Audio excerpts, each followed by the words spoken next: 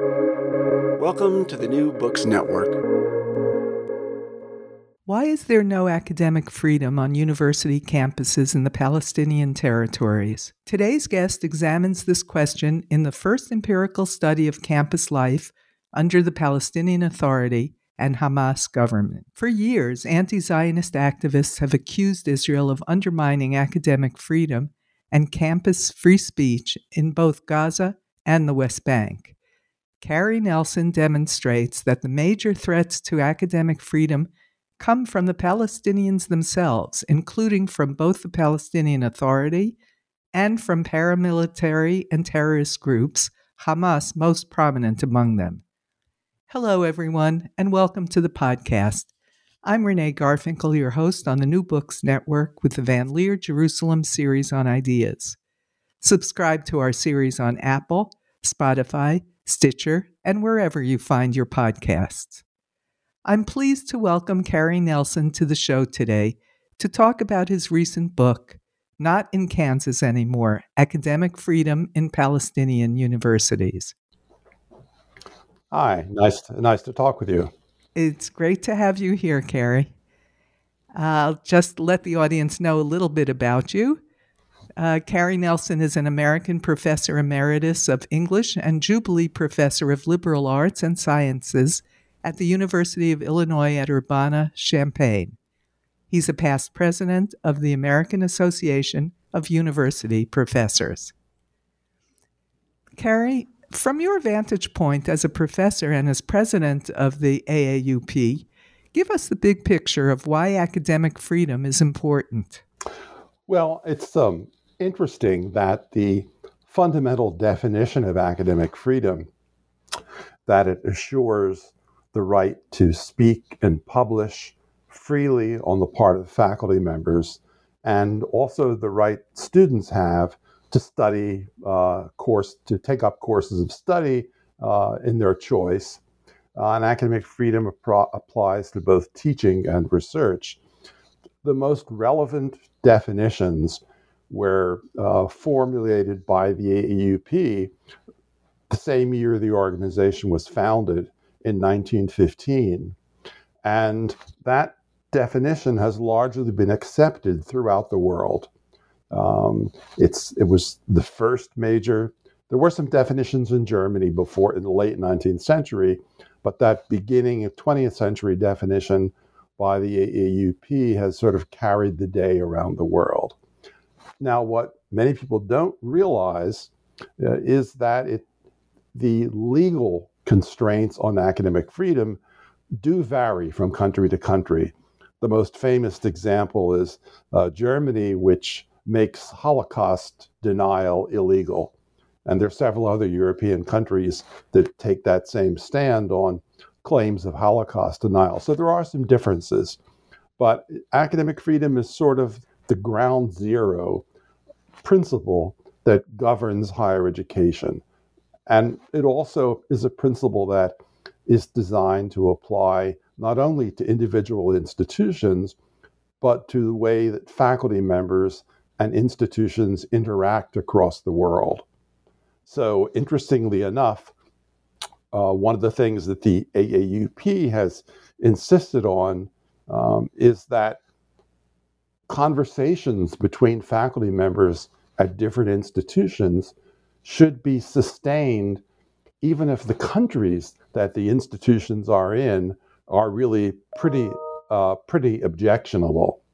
So, if you happen to be in a dialogue with a faculty member in North Korea, you should be able to maintain that dialogue. Academic freedom should cover your right to interact. It's really designed not just as a national policy, but as a policy that assures freedom of speech and interaction, at least within universities and between universities worldwide.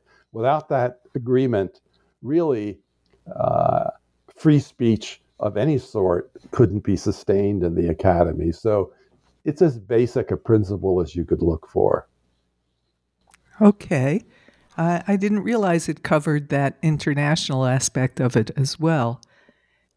So when does political action... That's why, by the way, that's why the AEUP rejects all boycotts of universities, no matter what country they're in.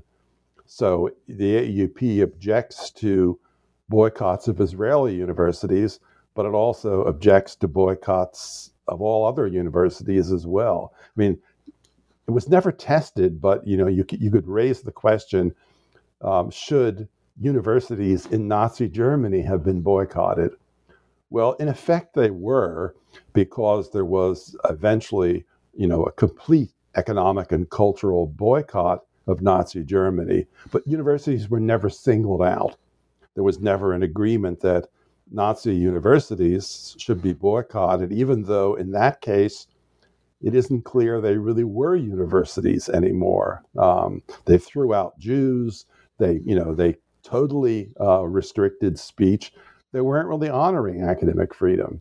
I don't think universities in Turkey at the moment are able to honor academic freedom because of the rules that the Erdogan government has imposed. But faculty members are still supposed to try to be able to have conversations with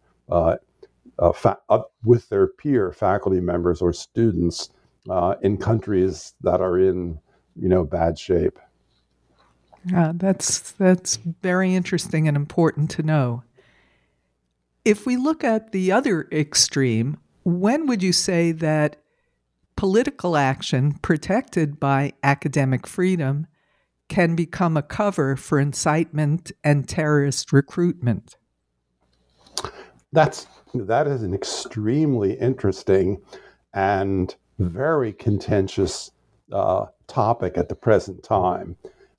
Maybe more so than it has certainly been within living memory. There were moments during the Vietnam War in the United States when there was, an impulse from some legislators to kind of shut down free speech. Of course, during the McCarthy era, it happened continually, and actually the worst restrictions on faculty speech occurred in the U.S. during World War I. That was a declared war, and basically there was a conviction that if you objected to the war as a faculty member, you were guilty of treason.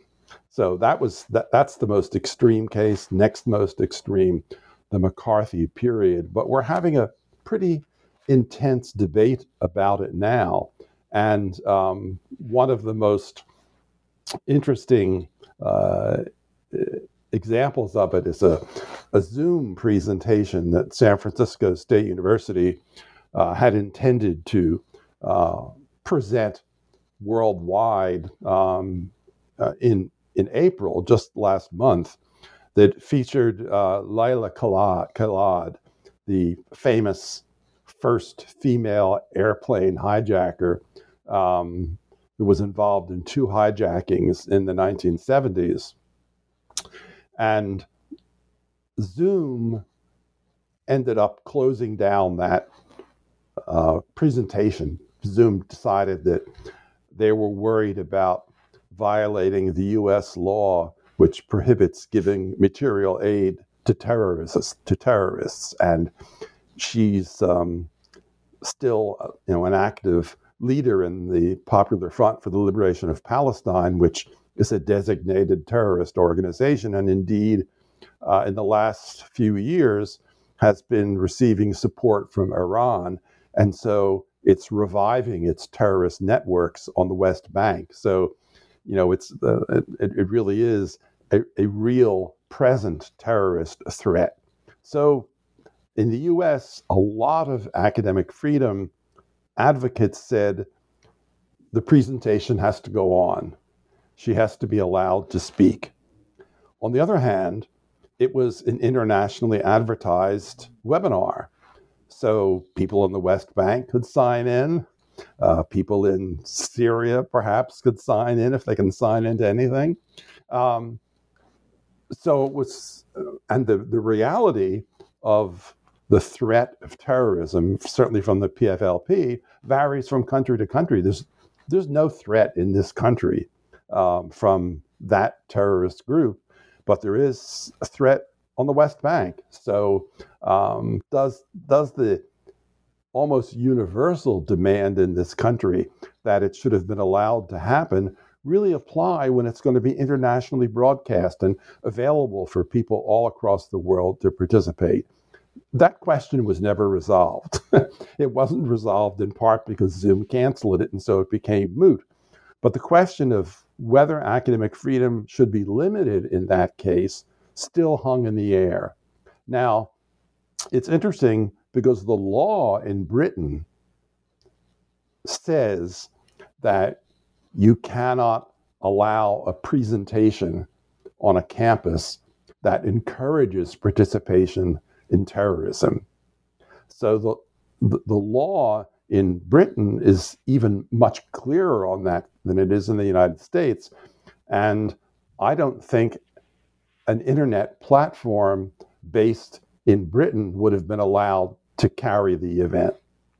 So that's a really interesting example of the way in which different contexts around the world really affect whether academic freedom can be limited by questions of security.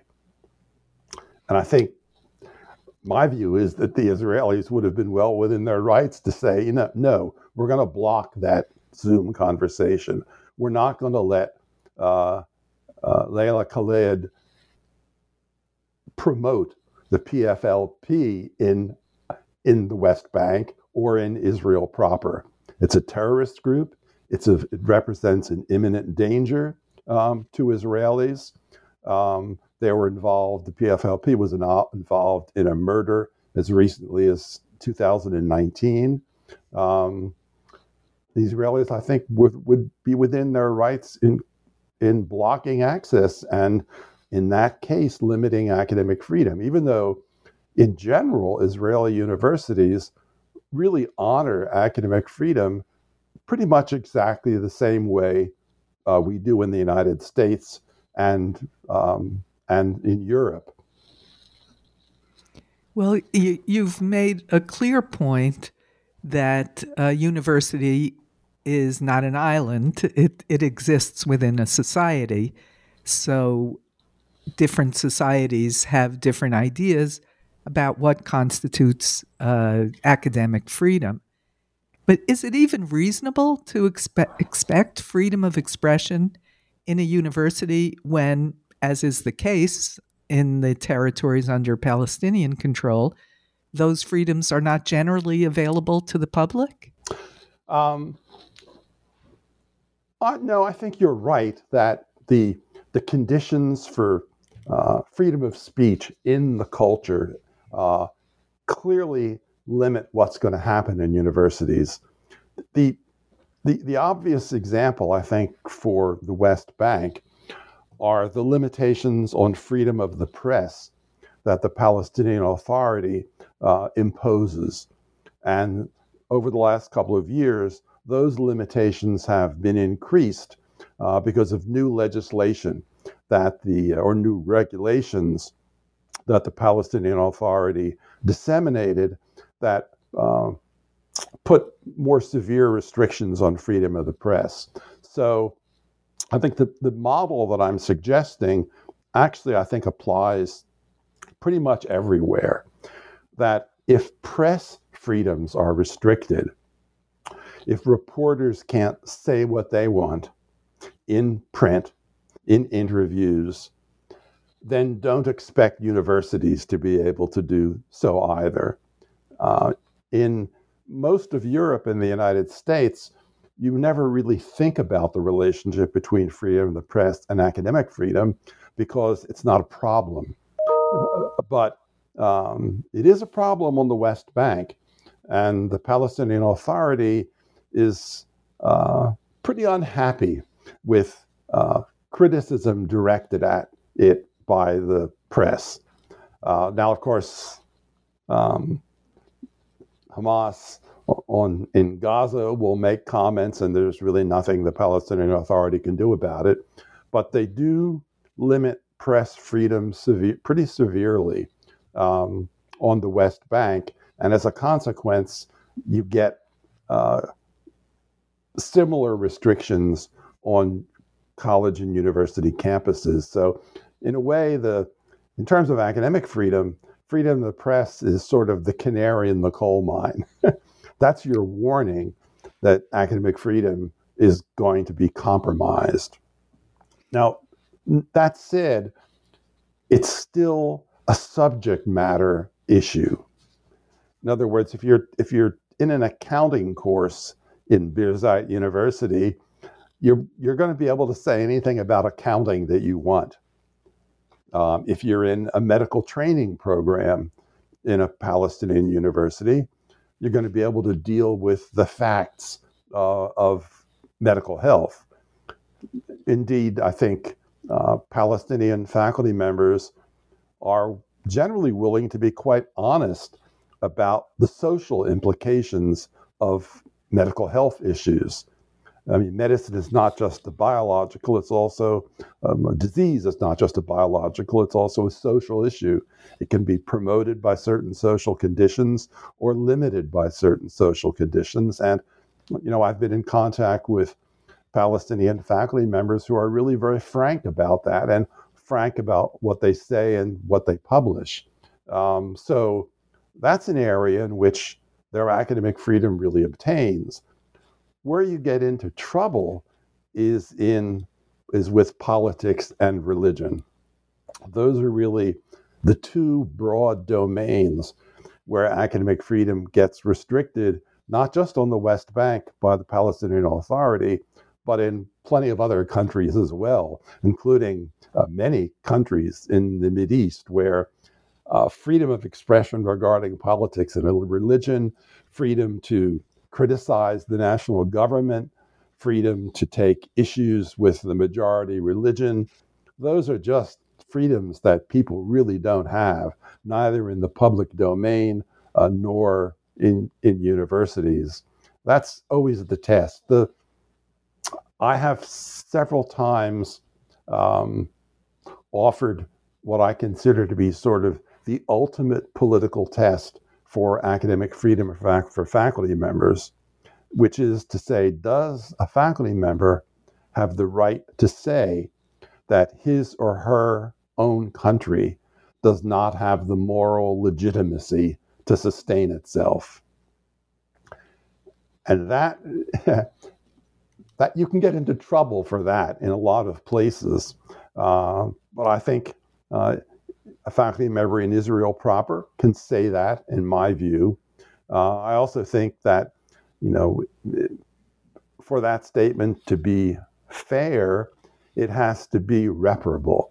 That is, a country has to be able to do something to recover its moral legitimacy, which I certainly believe, if you think Israel's moral legitimacy is compromised by some of its government policies, it should be possible to change those policies and regain that moral legitimacy. If you say it can't, then you really say that the founding of the country was illegitimate. And in my view, that's not just anti-Zionism, it's anti-Semitism. When you speak about the risk of criticizing the government in the Palestinian territories, you couldn't be more topical, because as we speak, there's a journalist in jail begging to get out. And the reason he is being detained is that he insulted Abbas, the head of the Palestinian Authority. So who's responsible? That's been a regular available legal constraint on the West Bank for some time.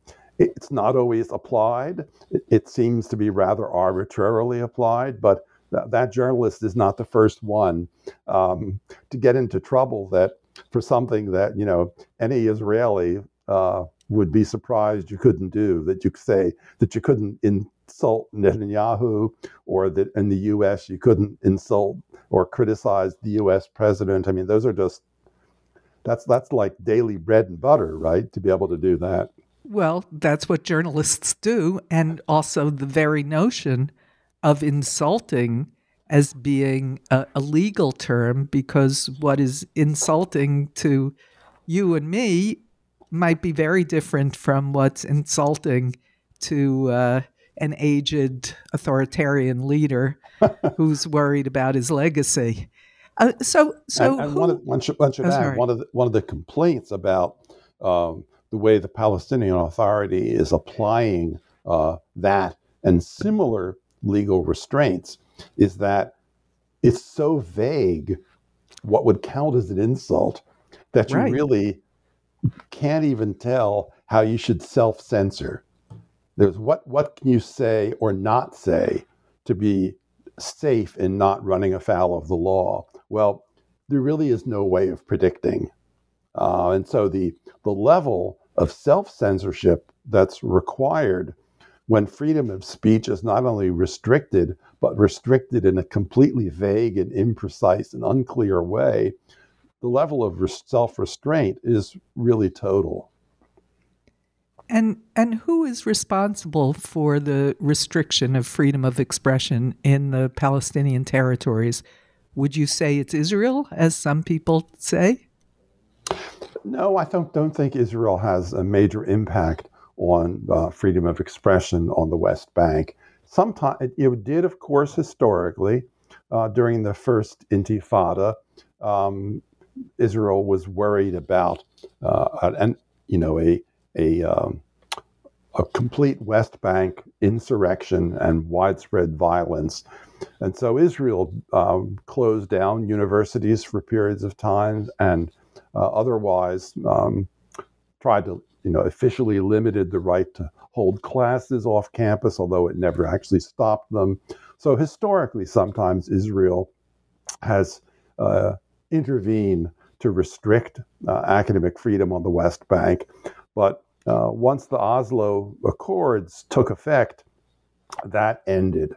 And then since then, gradually, the Palestinian Authority has instituted various restraints.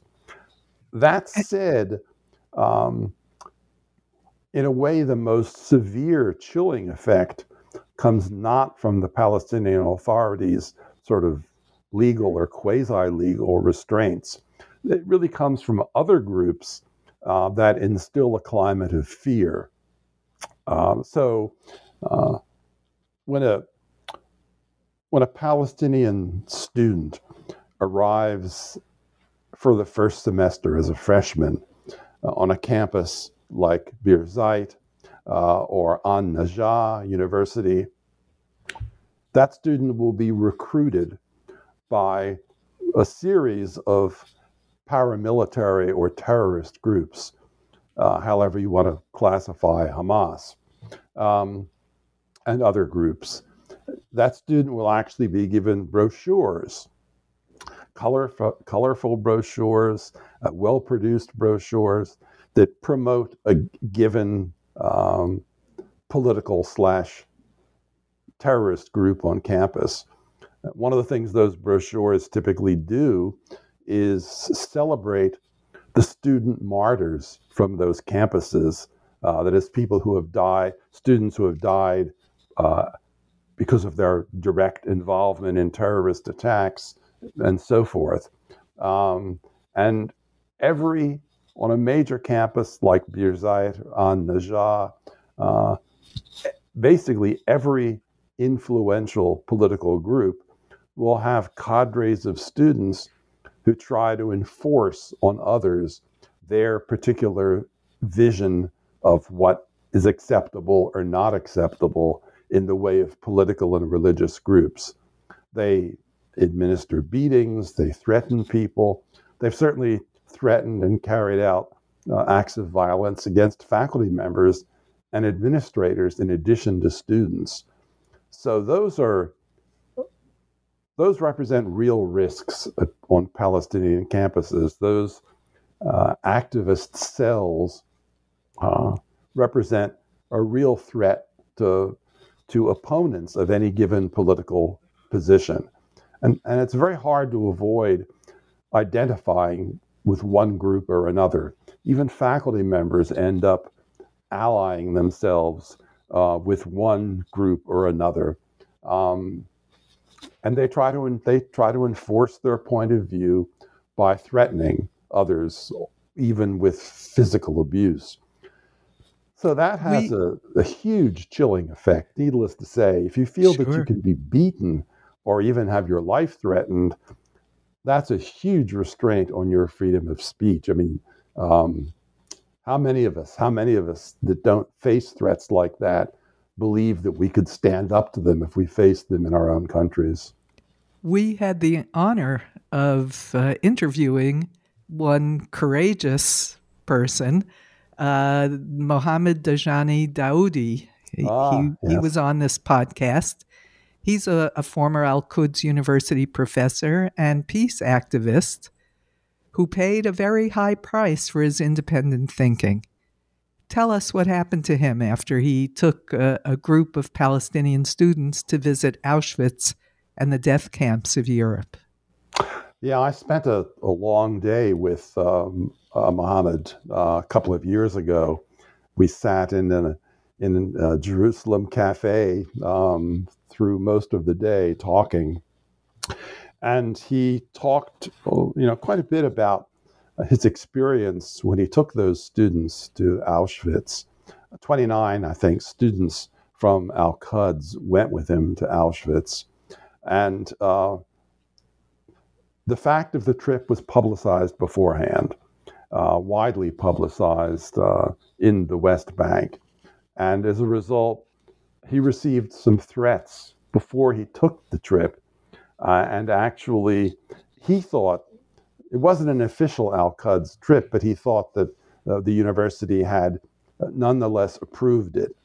Once all of the complaints about it and the threats about it surfaced, the university said, no, it had never approved it. It's Dajani's responsibility purely on his own. So he was kind of left hanging out there, but he still felt that it was important for Palestinian students to get a sense of the transformative events in Jewish history, and few could rise to the powerful significance of the Holocaust. So he took that small group of students there. Meanwhile, his secretary notified him while he was at Auschwitz with the students that warnings came in that his life would be in danger if he returned to the West Bank, returned to Al-Quds University once the trip was over. And some people came into the secretary's office, some students came in and trashed the office while he was in Auschwitz. So she had a pretty material warning that they were serious. But he returned, and a couple of things happened. One, the faculty union at Al-Quds declined to support him, declined to defend his academic freedom right to take students on a trip.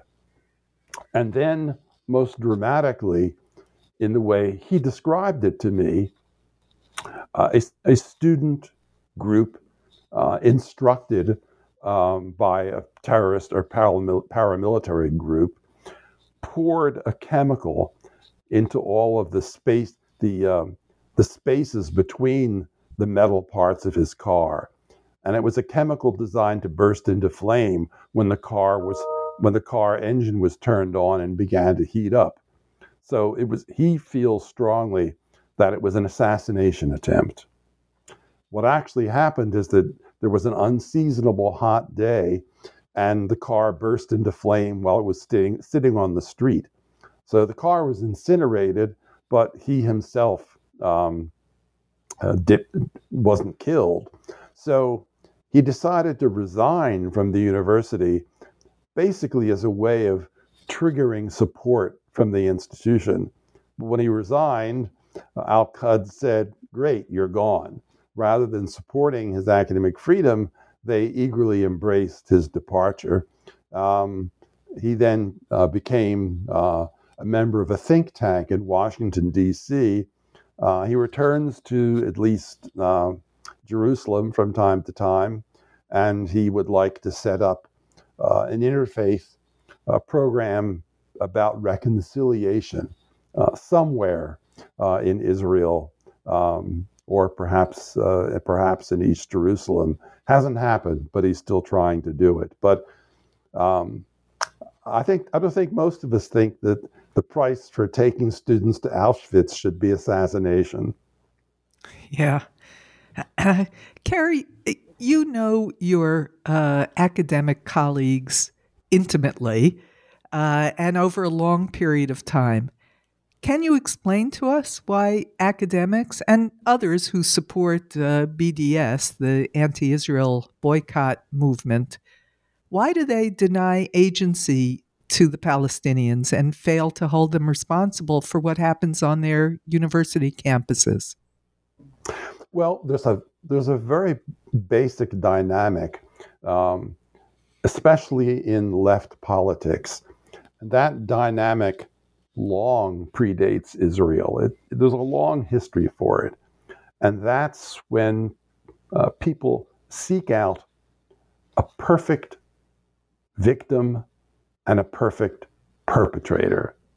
There's a desire to have pure victims and pure perpetrators. And as I said, that certainly predates the Israeli-Palestinian conflict.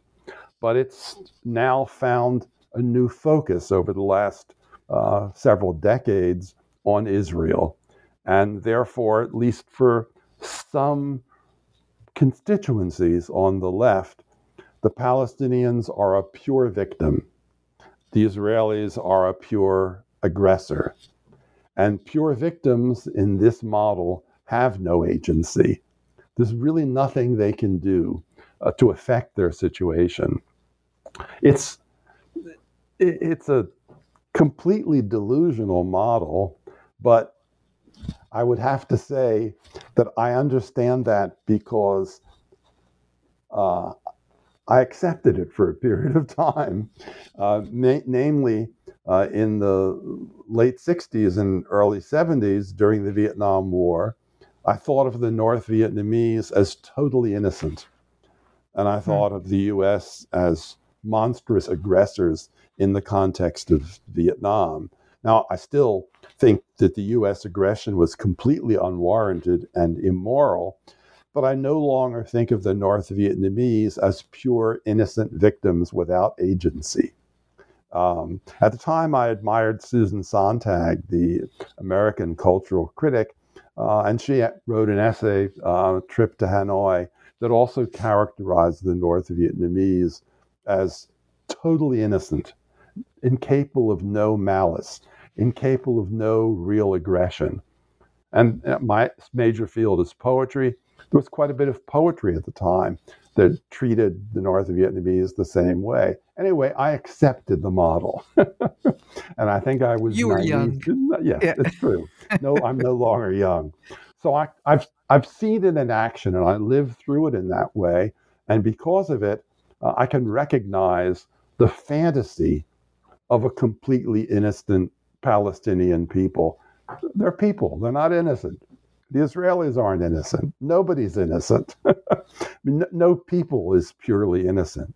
So in any case, I think that particular dichotomy has a lot of influence on the left, and it acquires a lot of useful idiots in its wake.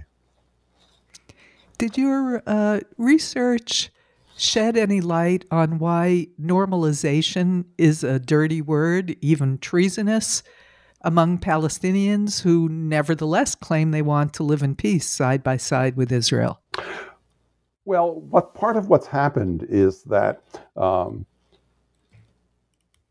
couple of terms have sort of coalesced and combined in West Bank political culture.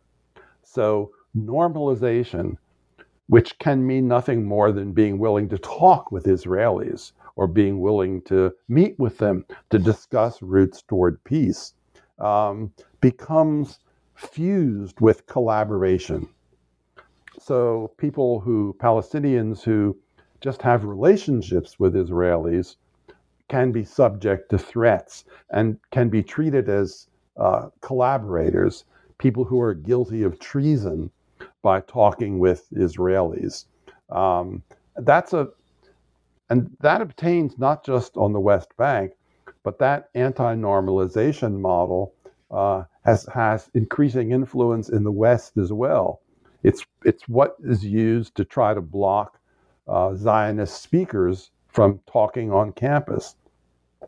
Now, of course, there are no real assassination attempts here in the U.S. based on that, but people's lives can be threatened based on the anti-normalization model on the West Bank. And indeed, some groups that foster reconciliation efforts between Israelis and Palestinians keep those efforts totally confidential. The names of Palestinians who participate in them are not public. The existence of reconciliation programs themselves, reconciliation between Palestinians and Israelis, are sometimes kept completely secret for fear that the Palestinians who participate will have their lives put in danger. So, if anything, that anti-normalization agenda has intensified during the new millennium. It's become a threat to peace, and I think there's a recognition for those who don't want peace that when people talk to one another, they, to some degree, make peace more possible. They Right. come to understand their own narratives. They come to understand the histories that they have as members of a particular people, and so some level of normalization is necessary for a peace process to continue. You have to understand the other's point of view. You have to respect the other's point of view. You don't have to adopt their narrative. You can think their narrative is false, but you have to know where they're coming from. And that's what normalization politically can help foster. But it's become a kind of hallmark for anti-Zionism worldwide to embrace the anti-normalization agenda. It's really hugely destructive. Some people think it's the single most destructive cultural force in the area. Your book focuses on universities, which are supposed to be centers of scholarship and inquiry. So what would you say is the impact of the suppression of ideas and political intimidation on scholarly creativity? Have any world-class research been produced in Palestinian universities? For many years... My question has a second part I'd like you to consider. How does the situation in Palestinian universities compare with other universities under authoritarian rule but without occupation? In many ways, the situation in Palestinian universities, to take that part of the question first, is really quite comparable to that in some authoritarian countries, although things can get in some ways worse. So I think in Turkey at this point, faculty members are expected not just not to speak against the government, but to actually reproduce the government's official point of view. In other words, faculty members in Turkey are expected to be spokespeople for the government, which is just astonishing. In a Palestinian university, if you're teaching an accounting course and you just never say anything about the government, you're okay. You just talk about accounting and that's it. You won't be expected to be a spokesperson. So in that respect, things in some authoritarian societies can be even worse, where faculty members have to be government parrots.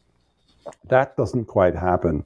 On the other hand, the physical threats that obtain on Palestinian campuses don't exist in some other authoritarian countries, because the repression of speech is so complete that no physical threats really have to obtain anymore, because the arrest systems in some countries and the dismissal systems In Turkey, faculty members who disagree with the government will lose their jobs and can be thrown in jail.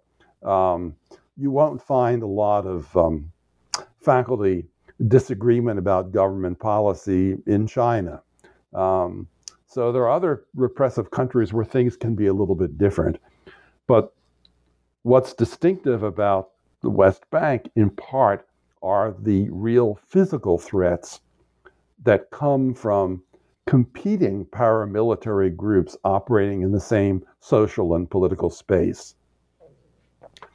That's, the existence of the PFLP, Hamas, Islamic Jihad, and indeed Fatah organized paramilitary groups. All of that makes the West Bank really quite unique. Those competing, politically aggressive, violent groups, and there's not just one government exercising repression of speech. It's all of these groups in interaction that create an atmosphere that's very difficult to read in such a way to sustain your safety.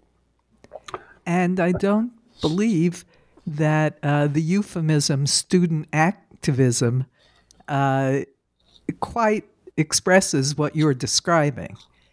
They're not student activists. I think one of the things that I try to point out in the book in some detail, which people in the West certainly don't realize, I don't know, I suspect Israelis must realize that, although there aren't a lot of Israelis who count themselves as experts in Palestinian higher education. But in the West, it's typically not recognized that during the Second Intifada, there were quite a few Palestinian students who actually participated in suicide bombings. Sometimes while they were students, sometimes they left school to be suicide bombers. They decided to take up suicide bombing as their career, a temporary career, of course, unless they just organized it, which many did, rather than actually being the bombers themselves.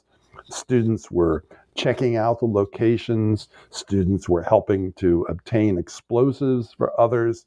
Students were providing escape routes for people who oversaw the explosions. There was a wide variety of student involvement in the suicide bombing period. And there's nothing, it's hard to find something comparable in any other universities in the world. Then when the suicide bombings gradually stopped, partly, of course, because of the security barrier that Israel built, and gradually groups like Hamas operating on the West Bank shifted from suicide bombings to conventional bombings.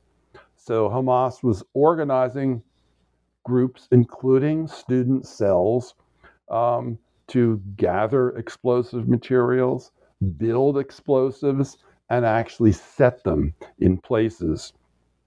And the Israeli security services have been very good so far in actually surveilling student activities enough to catch those groups before they actually carried out a bombing. But it's one successful student-organized bombing would totally, seriously change the relationship with Palestinian universities and indeed Israel's relationship with the West Bank. It's been a near thing, and the interdiction of those student terrorist cells has been a continual feature of Israeli security forces' work.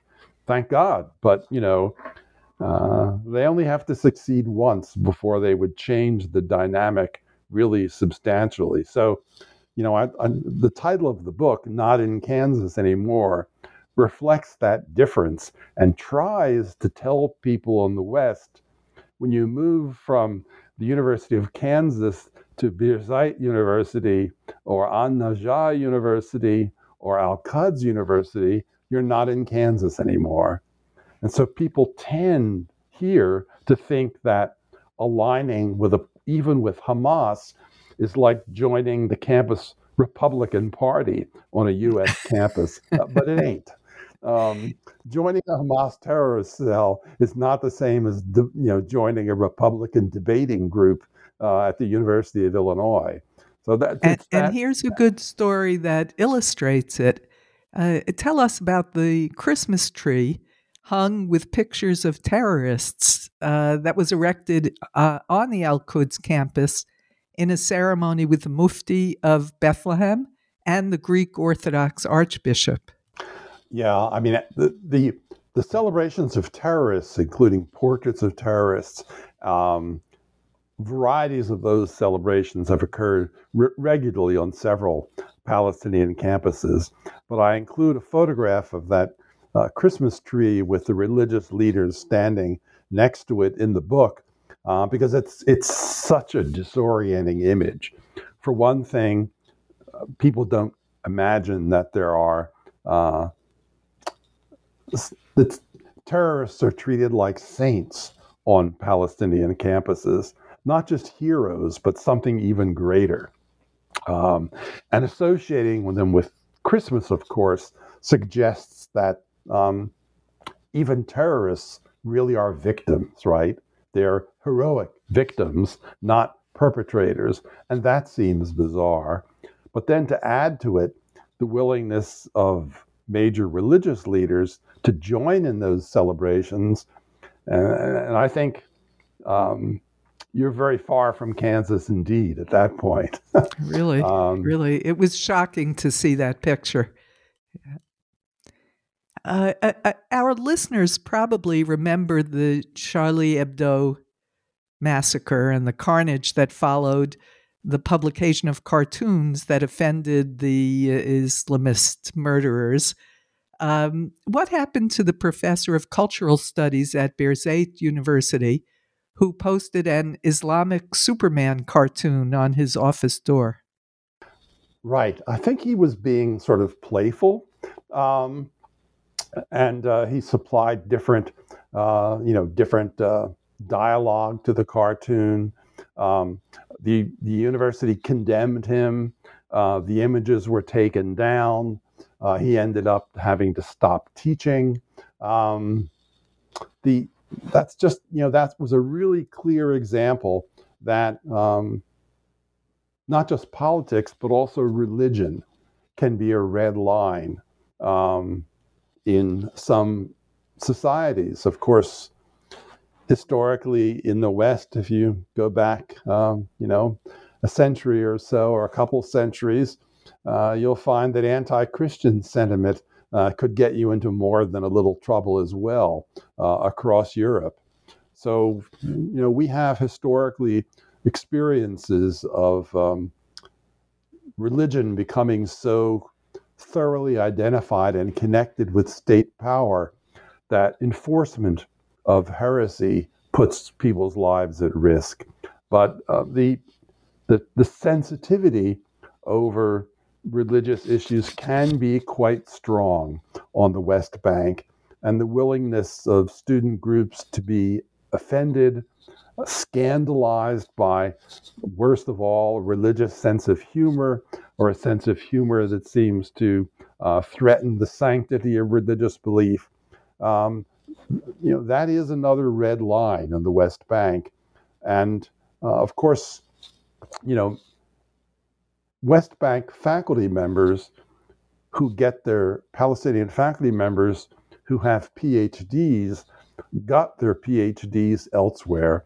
Palestinian universities now offer master's degrees in many areas, but they don't offer PhDs. So if you want that advanced doctoral education, you're going to travel elsewhere to get it, which means that those faculty members get exposed to liberal ideas that are not accepted, obviously, in Gaza or the West Bank.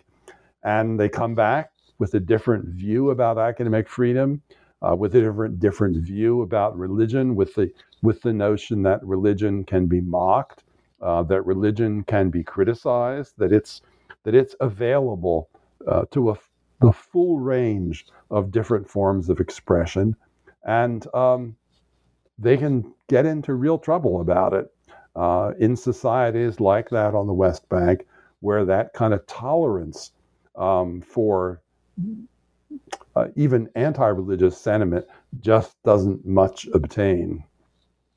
We're talking about college, university, young people. What impact would you say the glorification of violence has on young university students? Well, I think if they're exposed to one faculty member who manages to glorify violence, maybe the other values can prevent them from being seduced. The problem comes when the campus as a whole is frequently an environment that reinforces violence. So, An-Najah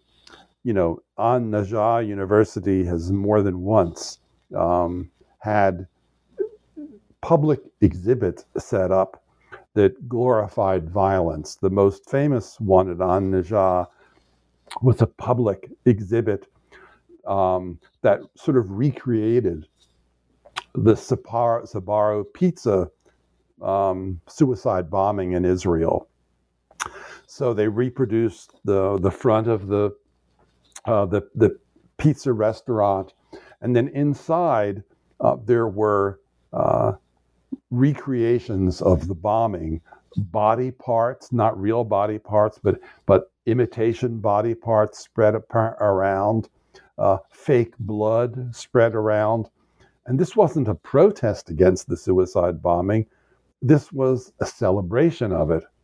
That's just one example of something that helps create an environment in which violence of the worst kind is glorified, and in which students accept that that glorification is part of their whole social milieu.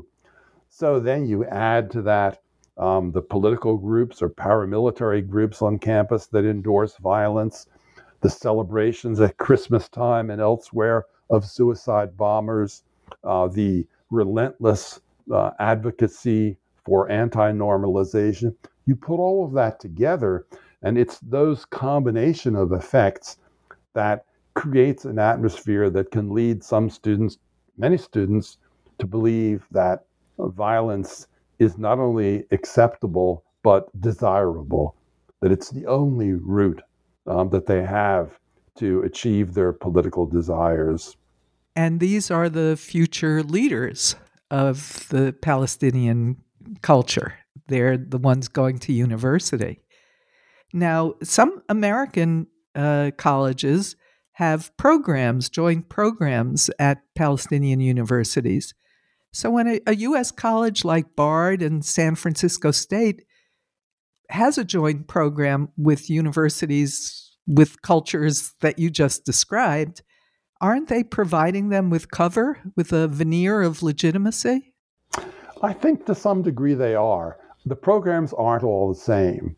I have exactly zero confidence in any program that San Francisco State University initiates with a Palestinian campus.